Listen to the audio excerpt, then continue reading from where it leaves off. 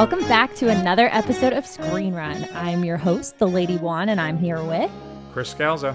Screen Run is a show where Chris and I discuss the works of one artist per season, and season 1 is the films of Kevin Smith.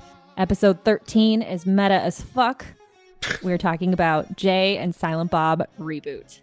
Now, I felt like we are going to have to do a little disclosure before we play the trailer because it's the Red Band. There's a lot of profanity in it, but I like that you just... I think I led into it strongly. Yeah, you just break through the wall. You're like the Kool-Aid man of profanity. So let's go ahead and take a listen. All right, you motherfuckers. I know you in there. Come out right now.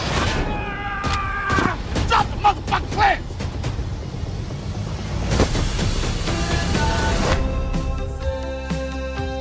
Son of a bitch doesn't have a dick! He's got a fucking dick. He just got it tucked in.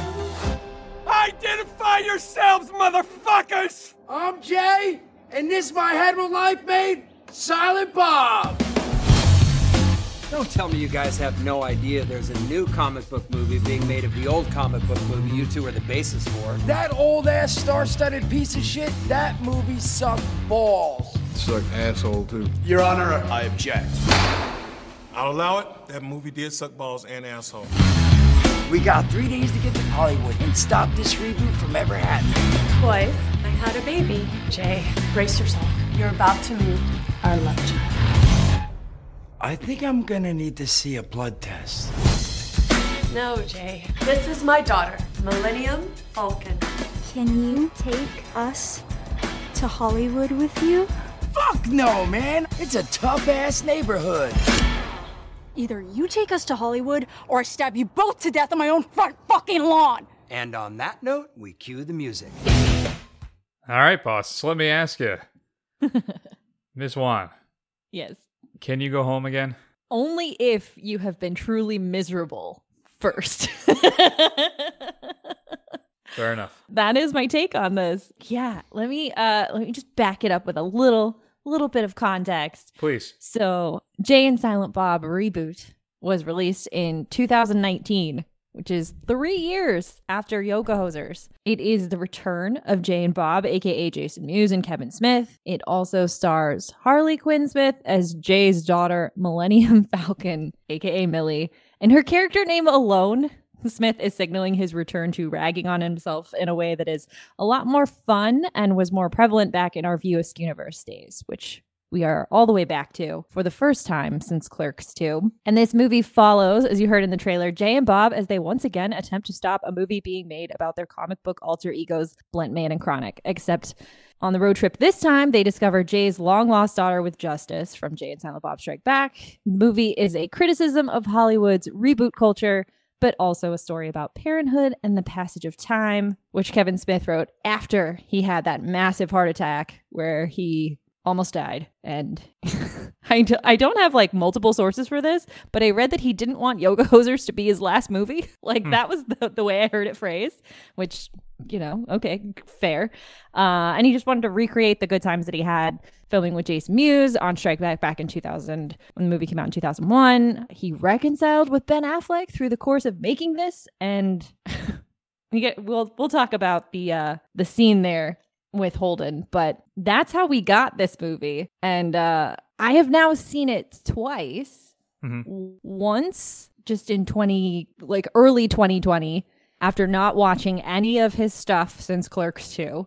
And then now I've just watched it again after trudging through every movie he's ever made. And that is a much more satisfying way to come at this movie is after Yoga Hosers. That is interesting. I did see this in the theaters. Now, I didn't do one of the screenings where he was doing a Q&A and doing all the hosting and stuff. Yeah. It was, because that was the initial run, right? He did a tour to certain areas, and they also did like a beamed in streaming tour night special as well. And I actually didn't do that. I saw it the week later when it actually got the general release in the theaters.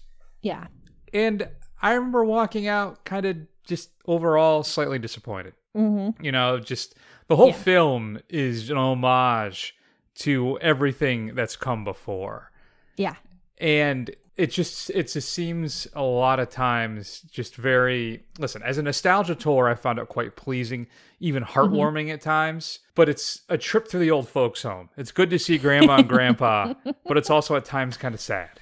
Yeah, that's fair. Yeah, when I first saw it, I was very, very excited when I saw the trailer. And then everything I kind of heard as it was kind of making the rounds, I was like, oh, maybe this is not going to be as good as I want it to be. And then when I did see it, I was pretty disappointed. I was like, well, I've already seen this movie. And just because that's the joke doesn't mean I haven't already seen it. And it kind of bummed me out. But then, like I said, after having sat through so many other of his movies that I did not enjoy, watching this was a breath of fresh. I was like, oh, right. I remember Silliness. I remember literally all of those people. I came to it like in a much better way this go around.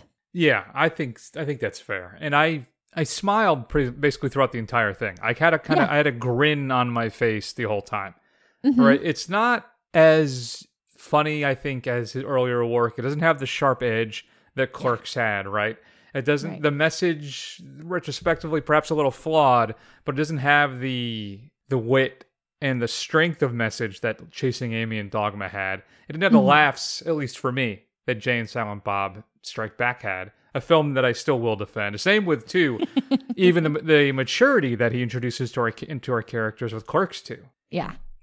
But it was a nice tour, down memory lane, seeing all these people pop up. It does feel very patchworked at times, and there's a reason for that, right? Yeah. Is part of the problem, because a lot of these people would all become available as the film was being made during production. So then they would kind of write something on the fly when like Matt Damon's able to show up, when Ben Affleck's able to show up, right? And it happens a lot in this movie. So it does feel very stitched together at times. But still, it's an enjoyable kind of tour. It's like you're basically at a Disney theme park version of the View Askew universe and going through all the different, seeing all the hits, and it's a Pirates of the Caribbean. You're just waiting for the next thing to pop up. Oh, it's Brandon St. Randy. It's all the little things people pop up, and you're like, oh yeah, a lot of pointing, laughing, and smiling and enjoying the memories. Yeah, so the movie is,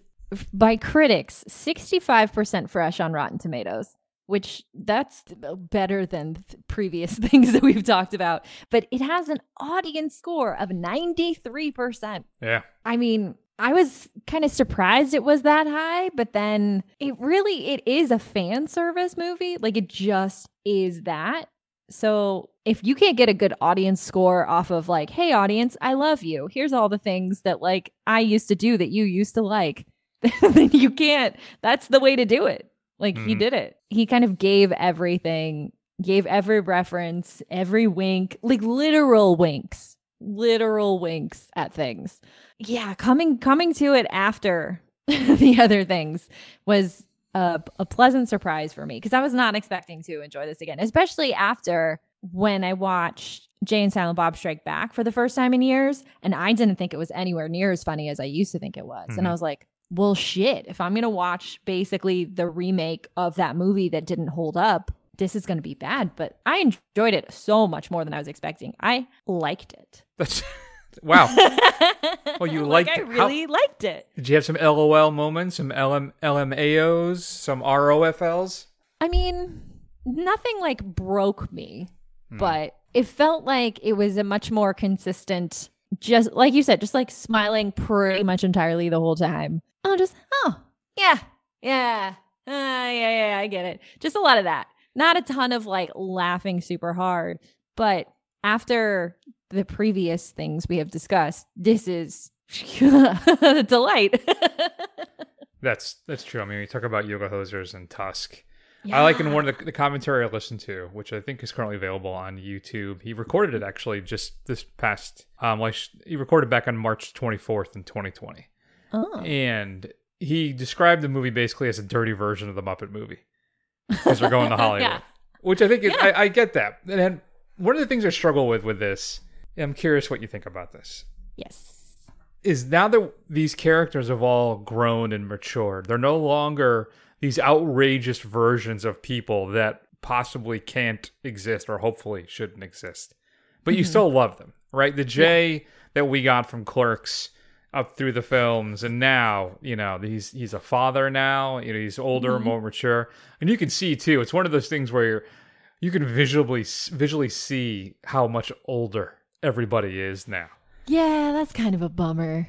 But is it, I think one of the things I struggled with is that they're now more fully developed characters, right? They have emotions, there's been growth, they have their own stories.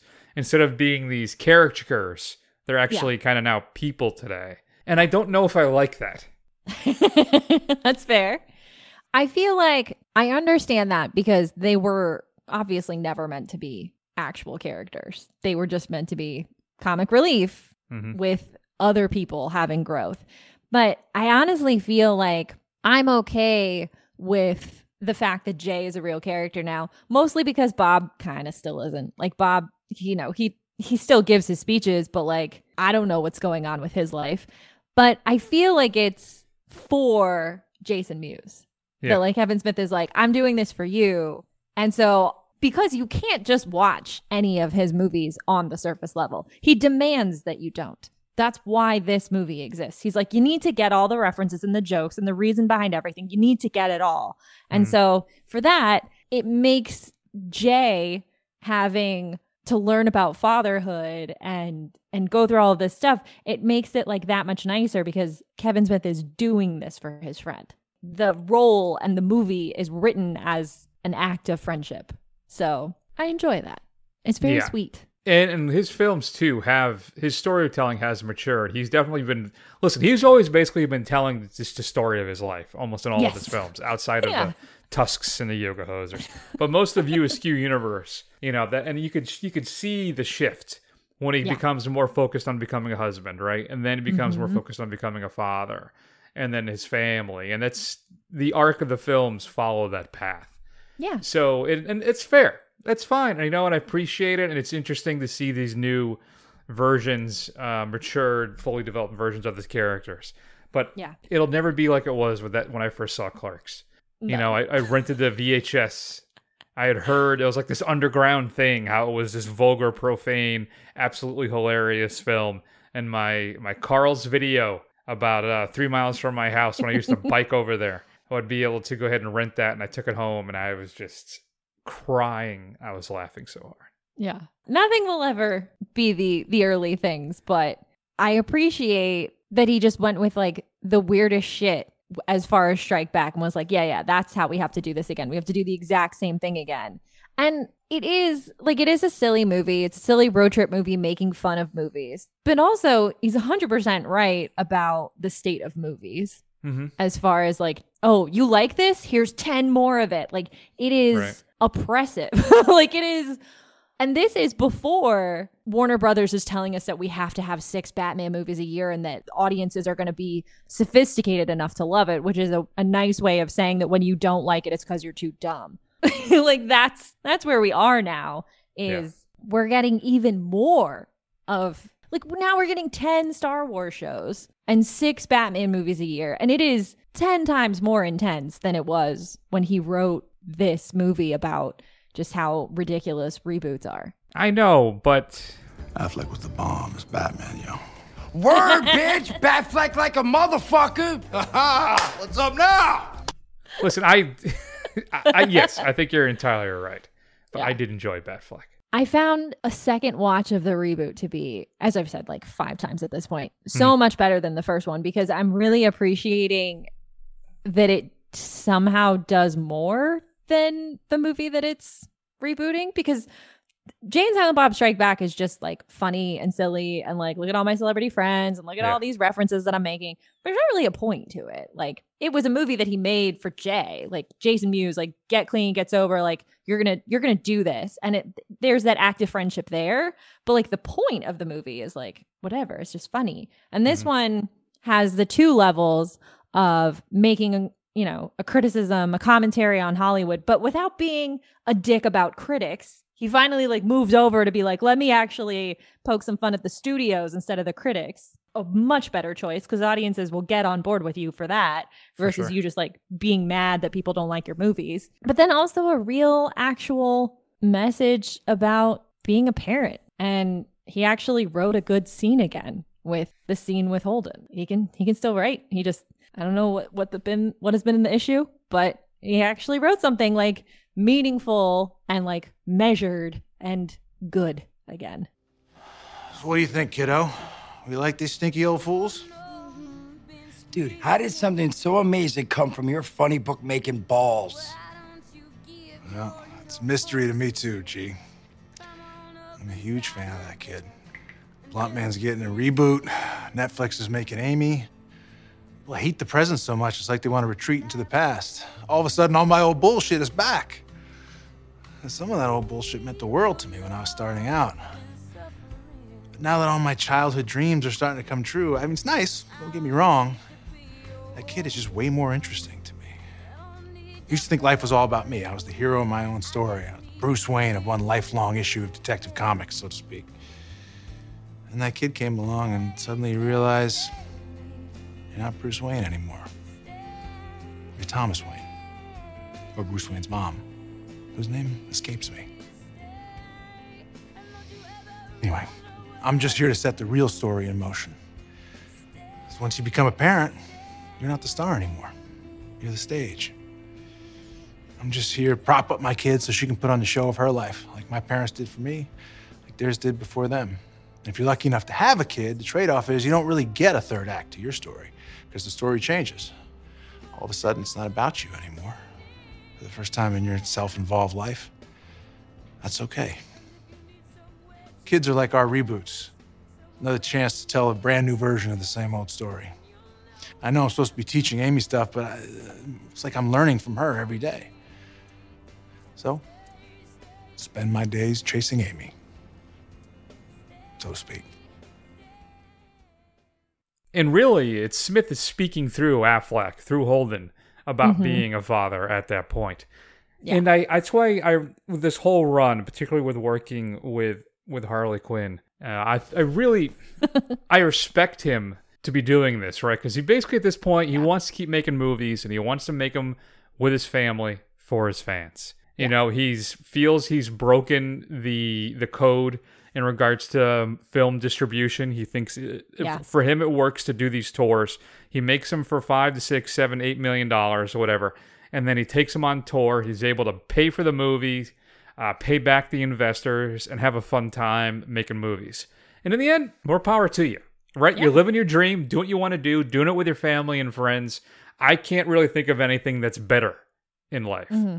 So tip of the cap to Smith to be able to do what he loves with the people he loves. Yeah, it's working for him. And it's interesting to kind of break your mindset on that, right? And I think it's one of the things I've been guilty of during the run of this show, where I would make platitudes or I would discuss the fact, but negatively, I think, with a twinge of negativity about his decision to do this, to make films this way. And I've just really come around on it. I think if you can break the mold, not be stuck to the studio system where you have to hit a certain dollar amount for your film to be considered viable, right? To be able to eschew all of that stuff and just live your life doing what you want to do, I can't fault you. Yeah, I mean, I think the idea of going about the distribution yourself is definitely something to be applauded. I did not enjoy his shtick about auctioning it off and then auctioning it to himself. Because I feel like, I don't know why throughout the course of this show, I have decided it is my job to psychoanalyze what he's doing, but this is what I'm doing. Someone's got to do it. I volunteered.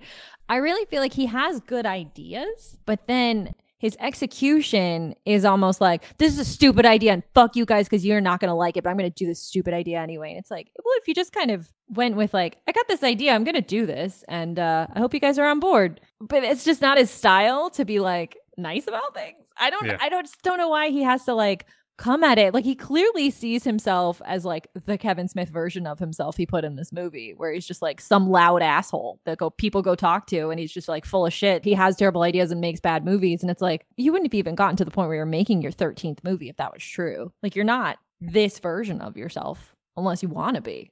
Yeah. You know, it's pretty interesting to me that he just like put an asshole version of himself in the movie and just pretended it was just like, that's who I am. It's like, well, you're not, because you wrote that. You can't actually be that asshole if you were capable of writing that. No, that's true. He was always very self-deprecating in all the commentaries we've listened to. Yes. You know, and I think, I don't know if there are some people, and I've actually been accused of this, wield self-deprecation as a sword and not a shield. Yes. Yeah. And I wonder sometimes if that's what he's doing with that. Yeah, I totally think that's what he's doing. It's just surprising to me that he's still doing it. And I think, I can't remember even at this point what episode I've said this on, where I was just like, why hasn't he matured? Like, I'm like, what's happening? Why is he still the same? I'm not the same from when I started watching them. Why is he the same? But, you know, I guess there's only so much of yourself that you can actually change. So some of that's just who he is. And I guess that is what it is. But I do appreciate that this was like, even though I'm not a parent, I still appreciated like the presentation of these same characters, but dealing with something entirely new that like I never would have imagined watching when you first meet them in front of the Quick Stop. Like, no, it's not a story you'd expect to be watching, never mind like actually feeling emotion about. That is interesting that we did run down the Jay and Silent Bob path out of all the characters that were introduced in that first film. Yeah. But that's where we end up going. But listen, I think Smith was right. He met Jay and thought, this is one funny mother effer, and I think that he would be, he'd be a lot of fun to see in the big screen. And that's what he wanted to do, is get him on in a screen, and it worked. And he was right. So, but it's interesting that we didn't really, outside of Clerks 2, right, when we reunite with Dante and Randall, we don't always spend as much time with any of the other characters in the Focus to View Askew universe. Yeah, the sun of this galaxy, of this solar system, is definitely Jay and Bob. Yes, for sure. I feel like now is a good time to go through our View Askew connection, since we are like firmly back in it with this movie. So our returning characters. All right, I'm going to take a nap while you run through this for the next half hour. I have divided it into two categories. Okay. Returning characters: Jay and Bob, Dante Hicks, Brian O'Halloran, Holden and Alyssa from Chasing Amy, aka Ben Affleck and Joy Lauren Adams, Brody from Mallrats, we have Jason Lee, Jason Biggs and James Vanderbeek as themselves. Diedrich Bader, is he the same security guard? I've decided he is, right? I would think so. He's got to be. Shannon Elizabeth is back as Justice. Grant Hicks is back as the news anchor, played by Brian O'Halloran, which is just important information to know about the rapture that happened in the View Askew universe. It's like true. Everybody got put back. So like Alanis cleaned all that up. It doesn't matter that Ben Affleck was killing people. It's fine. They're all fine now. And then returning players. I can do this quickly. Harley Quinn Smith, who was clearly taking acting lessons. Congrats to her. Jennifer Schwalbach-Smith, Justin Long, Adam Brody, Rosario Dawson, the cast of Clerks in a black and white panel, Walt Flanagan, Brian Johnson. Notably missing is Jeff Anderson. There's no Randall because they were not on speaking terms, because Jeff Anderson did not want to make Clerks 3. Was real mad about it, was not interested in doing it, but they did make up before the movie came out, and I'm surprised he didn't like shoehorn him in somehow. I don't understand what the animosity is between the two of them, because all that stuff. It's just Smith gets angry because he doesn't want to come back and do another film. Is that basically all it is? I think it's like purely ego, and I think honestly, if you're Kevin Smith though, and this one fucking guy is always the one who's like, I don't know, maybe I'm not going to do it. Maybe I'm not going to do it. Meanwhile, Ben Affleck can get over your bullshit of you telling all of his secrets and like talking a whole bunch of shit about him while he was in the lowest point of his life. If he can get over it, he has an Academy Award. He's a big deal. And meanwhile, Jeff Anderson's like, no, I don't think I want to do, another movie. You can't do it without me. I don't think I'm going to do it. I'd be so sick of his shit too. Yeah. Everybody else can deal with this. You have nothing else going on and you can't. Are you just in it for the drama? Wow. Look at That's you. how I would feel. That's the argument I'd be having. And then, you know, Jeff Anderson would not speak to me after I said that to him. Right? No kidding. And I would say, Anderson, don't listen to this because I still would like you to come back. So don't. Yeah, only listen to the first episode and then never listen to me talk about you again. That's it, exactly. Let me ask you, out of all the View Askew returns, but the actual characters themselves, which one made you be like, oh, that's awesome? Did you do the Leonardo DiCaprio Once Upon a Time in Hollywood thing where you lean forward and point? I feel like I was genuinely most happy with Brody. Yeah. That's funny because if you go back to that episode, I am not a fan of Mallrats. I softened on it, but I have never liked Brody as a character. So I probably would pass on that. For me, the one that I enjoyed seeing pop up the most was probably Joey Lauren Adams. Yeah. As Alyssa Jones. Of course it was. Because of my Chasing Amy affection. Yeah. So I think that was the one that may have surprised me the most when I first watched it too. I mean, that whole scene, like, that's the point of the movie. And it's wild to me that he was going to make this movie without that scene. Because he didn't know if he was going to be able to have Ben Affleck be in it. Like, he didn't write that scene until, I want to say it was like a week before production was ending. Like, it was for sure shoved in there, as much as it kind of feels like it, within the context of the film. And it is the entire movie, and it's also the entire journey of all the other movies to this point. Yeah, it's crazy to me that there's some version of this movie that was going to be made that doesn't include that. And I do like... It's pretty great. That, out of all the relationships from Chasing Amy, the only one that actually survived was Alyssa Jones's with the Kevin Smith's sister, because they meet, when they're at the end of the film, they're together as a couple. Yeah. And if you go, now you fast forward to today, or 2019, they're still together, and they have a kid. And then it's, I don't know, it was just a fun little thing there. I enjoyed that. Yeah. It's nice. It's that whole scene, it's very sweet, but it's also very funny. And it's kind of everything that you would want to get from this movie, all in about like 5 to 7 minutes. So you could really skip the rest of it if you wanted to. For a time crunch, just watch that one scene. That's it. Probably. Yeah. So out of all the celebrity cameos, did you have a favorite? Because this is probably mine. G'day, Chris Hemsworth, and I've been paid to welcome you to the 10th annual Hollywood ChronicCon. Yay! Welcome. Now, full disclosure, I'm not the real Chris Hemsworth. I'm only a hologram, as you can see, so feel free to take selfies with my holographic image, but please, and I can't even believe I have to fucking say this, but please do not hump the hologram, all right? Or you burn your dick off, or whatever it is that you're thrusting into the hologram, so don't do it. Do not fillet the hologram either. You know, you might burn your mouth off. But please don't record yourself having conversations with the holographic version of me as if you were talking to me, saying things like, oh, I'm gonna hump you until you're Thor. You know? I think my wife is allowed to objectify me like that, and I have no choice in that. But I have a choice in this, so don't do it. Now, if you're looking for all the big celebrity guest panels, go left. If you want to be an extra in the new Blunt Man movie, go right. But whichever way you go, I hope you have fun at this year's ChronicCon, because your hem's worth it. Trademark Chris Hemsworth. That's it for me, is the trademark Chris Hemsworth. Your hem's worth it is what puts it over the top for me. I love that whole bit. It's just so funny, and it feels like accurate. Like that would be the kind of shit that would happen at a ChronicCon. But also it feels, you know, I feel like Chris Hemsworth has proven himself to be a pretty chill dude, and he'd be on board with all of the objectifying of him that the girls do earlier in the movie when they're discussing him. Yeah. So, yeah. Well, I love that part. He's easily, I think, the best thing about that Ghostbusters reboot as well as the himbo. I feel like his performance in that is underrated, because I really was upset that leaving the quote unquote girls version of Ghostbusters, my favorite part was the dude. Right. But I was like, but he was so good. He was doing something different. He reminds me of Jon Hamm, and that he's like clearly like too handsome to have ever gotten to be funny until he got so successful that he's like, no, now you have to let me. Yeah. Now I'm a really big deal. You can let me be funny now. You just didn't know because you saw my face, and so I never had to be funny. But yeah, he's hilarious. So that was yours as well then? Hemsworth was your favorite celebrity for cameo? Sure. Yeah, it was so funny. It was just a delight. Yeah, plus it's fun to hear him swear. It's true. Yes. It doesn't, just don't get it.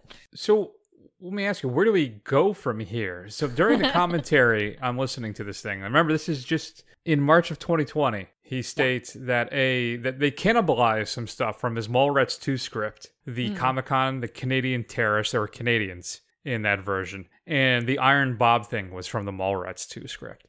Yeah. And then he also talks about how he pulled some stuff from Clerks 3, the opening, basically, with the cock smokers, with they're growing the illegal weed. That was from Clerks 3. But then he mentions in the commentary that he'll probably do another tour, like he toured this film around the country, with Clerks 3. So I don't know where we are. Are we doing Twilight of the Mallrats? Is there going to be a Clerks 3? And if you had to choose one or the other, which one would you want to see? I would rather Clerks 3. Really?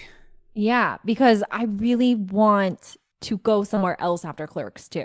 Just because as discussed, I fucking hated that movie. But I liked the idea of where their story is ending. And so I'm more interested in what will happen with them now. Versus Mallrats, I'm like, you could just leave it alone forever. That'd be fine with me.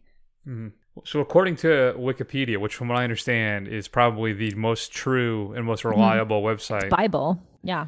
Is that the plot basically is Randall is back and that he survived a heart attack. And then Dante's making a movie about their lives at the store. Okay. So clearly Smith working in again some real life stuff. And that Mallrats, Twilight of the Mallrats was going to be turned into a show. But I don't know how accurate that is. That news appears to be from much earlier, like 2016, 2017. So I don't know how accurate that's going to be.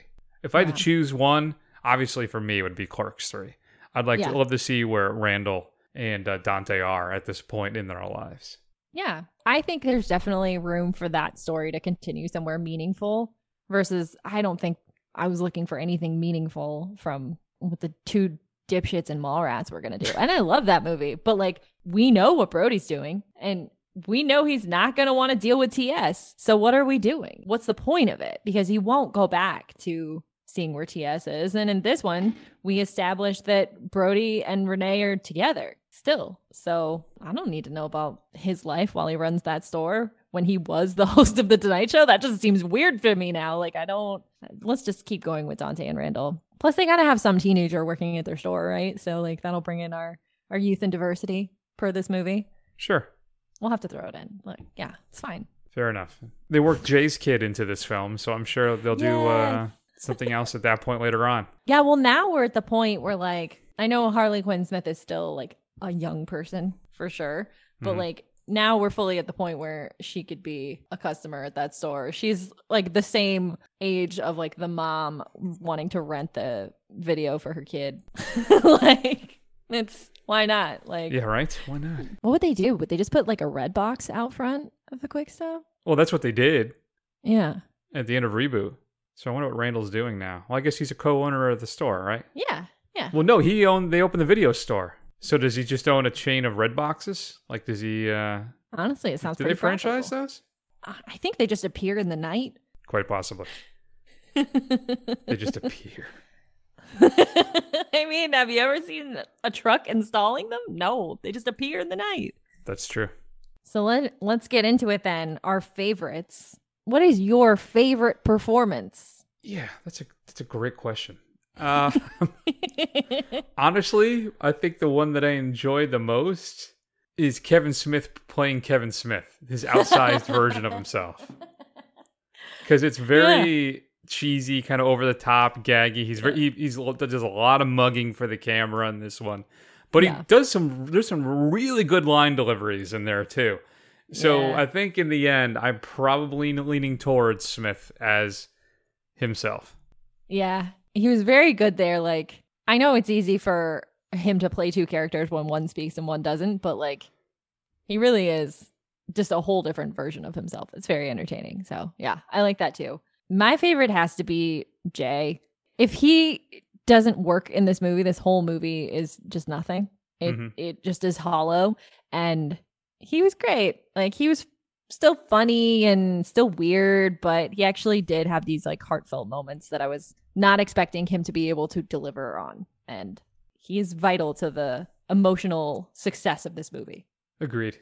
Okay, this one I literally don't have an answer for.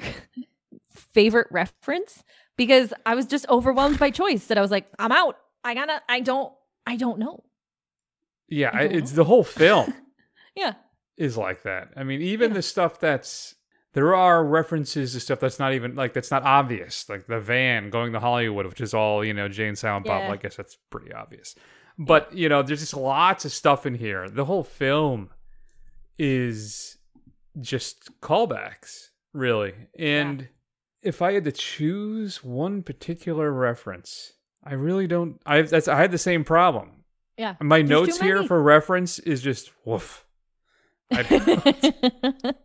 think it may be the stinger of the film itself. The final thing may be, and I don't know if also it falls into being my favorite gag, so I'm getting ahead of myself here. But it's this. Fuck. Oh, you see that guy over there? For 25 years, we've been coming here every night and putting gum in the locks. So, and that's how Clerks open, and it brings us full circle. So it's probably that. Yeah. It's so funny because of course it was them. Like, of course. Like, who the fuck else would have been putting gum in the locks? But like, it's so funny because like you really never think about it. But who else is hanging out there all the time? Exactly. My favorite line, joke, whatever you want to call it, is Brody's defense of the Marvel movies. Just calling them a triumph of cinema and then just immediately tirading into, I watch those Marvel movies more than I watch Pornhub and I come twice as hard doing it is like, it's not only hilarious because like, yes, I feel that on a spiritual level, complaining about reboots and sequels, but don't you talk shit about the MCU because I love it and I love everything that it does. Yep. But also, of course, Brody would feel that way. Our guy who we meet, like, just having to be set straight by Stan Lee, of course he loves the MCU. So it feels like the voice of every fanboy and girl being like, yeah, fuck all these reboots, but don't talk about Marvel. Marvel's great. But it's also true to the character that we met so long ago. So that's my favorite. Yeah, probably one of the things I enjoyed the most gag-wise was just one of the weirdest and out of nowhere. Yeah. But there's something, I just enjoyed the whole thing. Let me have your attention for a moment. Because you're talking about what? You're bitching about what? Are they all here? Hey! Who the fuck are you? I'm going anyway. Let's talk about something important. Put that pitchfork down.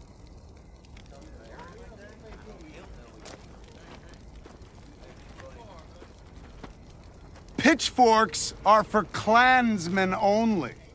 Where the fuck you come from? I come from downtown. I'm here for Mitch and Murray. And I'm here on a mission of mercy. Your name's Legree? Yeah. You call yourself a Klansman, you son of a bitch? We don't gotta listen to this shit. You certainly don't, pal, because the good news is you're fired. So I love Glengarry Glen Ross. Yeah. And watching Silent Bob basically go through Alec Baldwin's entire opening of that film with the Klan is, I found quite amusing. It is very funny. And I have to say, watching the reboot the first time around, I was like, I don't understand what's happening in this scene. And then watching it this go around, I'm like, okay, well, I feel like he just needs to make a point that he doesn't like the Klan because of all the stuff that he did with Nazis in the last movie. He needs to be like, no, just so it's clear what side I'm on. From the commentary, he basically says it's kind of a throwback because back in the 80s with all these comedies like Fletch and Blues Brothers or stuff, right? They had Nazis in them, and they were used. No, that obviously Nazis, the Klan aren't Nazis, though there is a little. The Venn diagram isn't exactly two separate circles. Yeah. But they showed up in those movies, so that was kind of his. Again, he loves those 80s comedies, and this was his homage to that whole thing. Animal House, that's just that's what you did, and you mocked him. And Harley Quinn actually kind of said, like, I don't know if it's a good idea for you to have the Klan in this film. I don't know if people will appreciate that. It's like, no, that's what they did. That's what I'm doing. It's funny. You make fun of them. And that scene, for the most part, worked. And if you're a wrestling fan, you got to see Chris Jericho. So. No, it does feel straight out of time, drops into this movie, and he executed exactly what he was going for. Okay. Are we ready to actually rate this on our movie scale? Golden movies? Indeed. I feel like I should go first because I'm going to want you to say things after me. Okay. It's a very strange way of putting that. So I gave this a 3.25. Did you know we're doing quarter movies now? Because we are. Yes, we are. Because, so looking back, I think I actually like this more than Jay and Silent Bob Strike Back. No. Which I went back through and Absolutely I gave a 3 to that. It's basically the same movie, Sure. but it does not have any of the jokes that of repeat viewing. I was like, oh, I used to think that was funny. That's not okay. It's they belong in the year 2001. Plus, it actually has a message and some heart. I don't like it more than I like Dogma, and I gave that a 3.5. So hence, I had to do this. I had to split the difference and cut this movie into a quarter piece because I can't rate it the same as Dogma, but I can't rate it the same as Strike Back. It falls squarely between those two for me. This isn't Nam, Juan. There are rules. That's fine. I was vacillating back and forth between 2.5 to 3. Okay. Like all week. And really weighing on you, huh? Yeah. I didn't sleep one night. And but I think I've talked myself into a 3. Yeah. So that's pretty good. It's solid entertainment if you're a View Askew fan. It's nice. It's okay to go home again. Maybe things are a little duller. Maybe people are a little older. Maybe the jokes don't hit as hard. But it's still an enjoyable enough experience. And that's what it is. It's not hilarious. It's not laugh out loud funny that often, if at all. But it's enjoyable. You're going to have a good time and have a smile on your face for the entire runtime. It's just a nice movie. Now, if you are not familiar with the View Askew universe in any capacity and you watch this, you would be bored or angry the entire time. So there is some required viewing to work your way into this thing. But with that caveat, I wholeheartedly give it 3 golden movies. I feel like you should need to take a BuzzFeed how well do you know the View Askew universe quiz before you're able to watch this movie. Because that's got to be how he got that 93% audience score. Is that's got to be only people who've seen every other Kevin Smith movie, and some of them so many times they can't even count. And that's where you get your 93% for this movie. And again, I'm going to say it because I feel like I was a huge dick last episode. Harley Quinn Smith is so much better in this movie. No, you're right. Which is good for her. Because she has a lot more to do emotion-wise instead of just like making dumb jokes. Well, we'll see what happens with Moose Jaws. Yeah. All right. So you can find Screen Run anywhere podcasts are found. Please give us a review and a rating. You can follow me on Twitter at @TheLadyOne. Chris is at CG Scalzo, which still looks like Scrabble tiles on the little card thing. That's what it looks like to me. Next week, we're going to talk about The Flying Car and reflect on our journey. Wow. So it's going to be our favorite performance from any of the films. Our favorite reference, our favorite gag. Yeah. From our entire have to review tour. a lot of Google Docs. Yes. I am looking forward to that. This is going to be a nice retrospective. Yeah. Yeah. Good times. All right. Well, you can check out screenrun.fun. The best website on the internet. I'm never going to not laugh at that. For words. There will be words there. You could just listen to this again. I don't know. I don't know what you want to do there, but it's .fun, so it's got to be fun. Guaranteed. Yep. I stand by that. I'm out. I got nothing else. All right. Well, I'm really great at ending this. You are a closer. So everybody, thanks for listening. You can hit us up too, I believe, at screenrun@gmail.com. I think so. I hope so. Give it a shot. We'll see what happens. Just try it. You know what? It's fine. And we'll see you guys next time with the big wrap-up show. Thanks for listening. Yeah. Bye.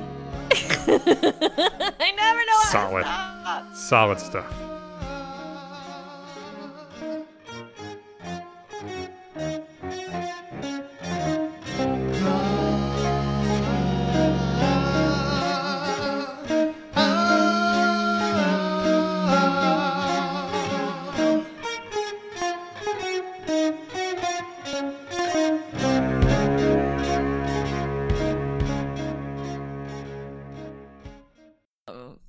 Okay, I've started again.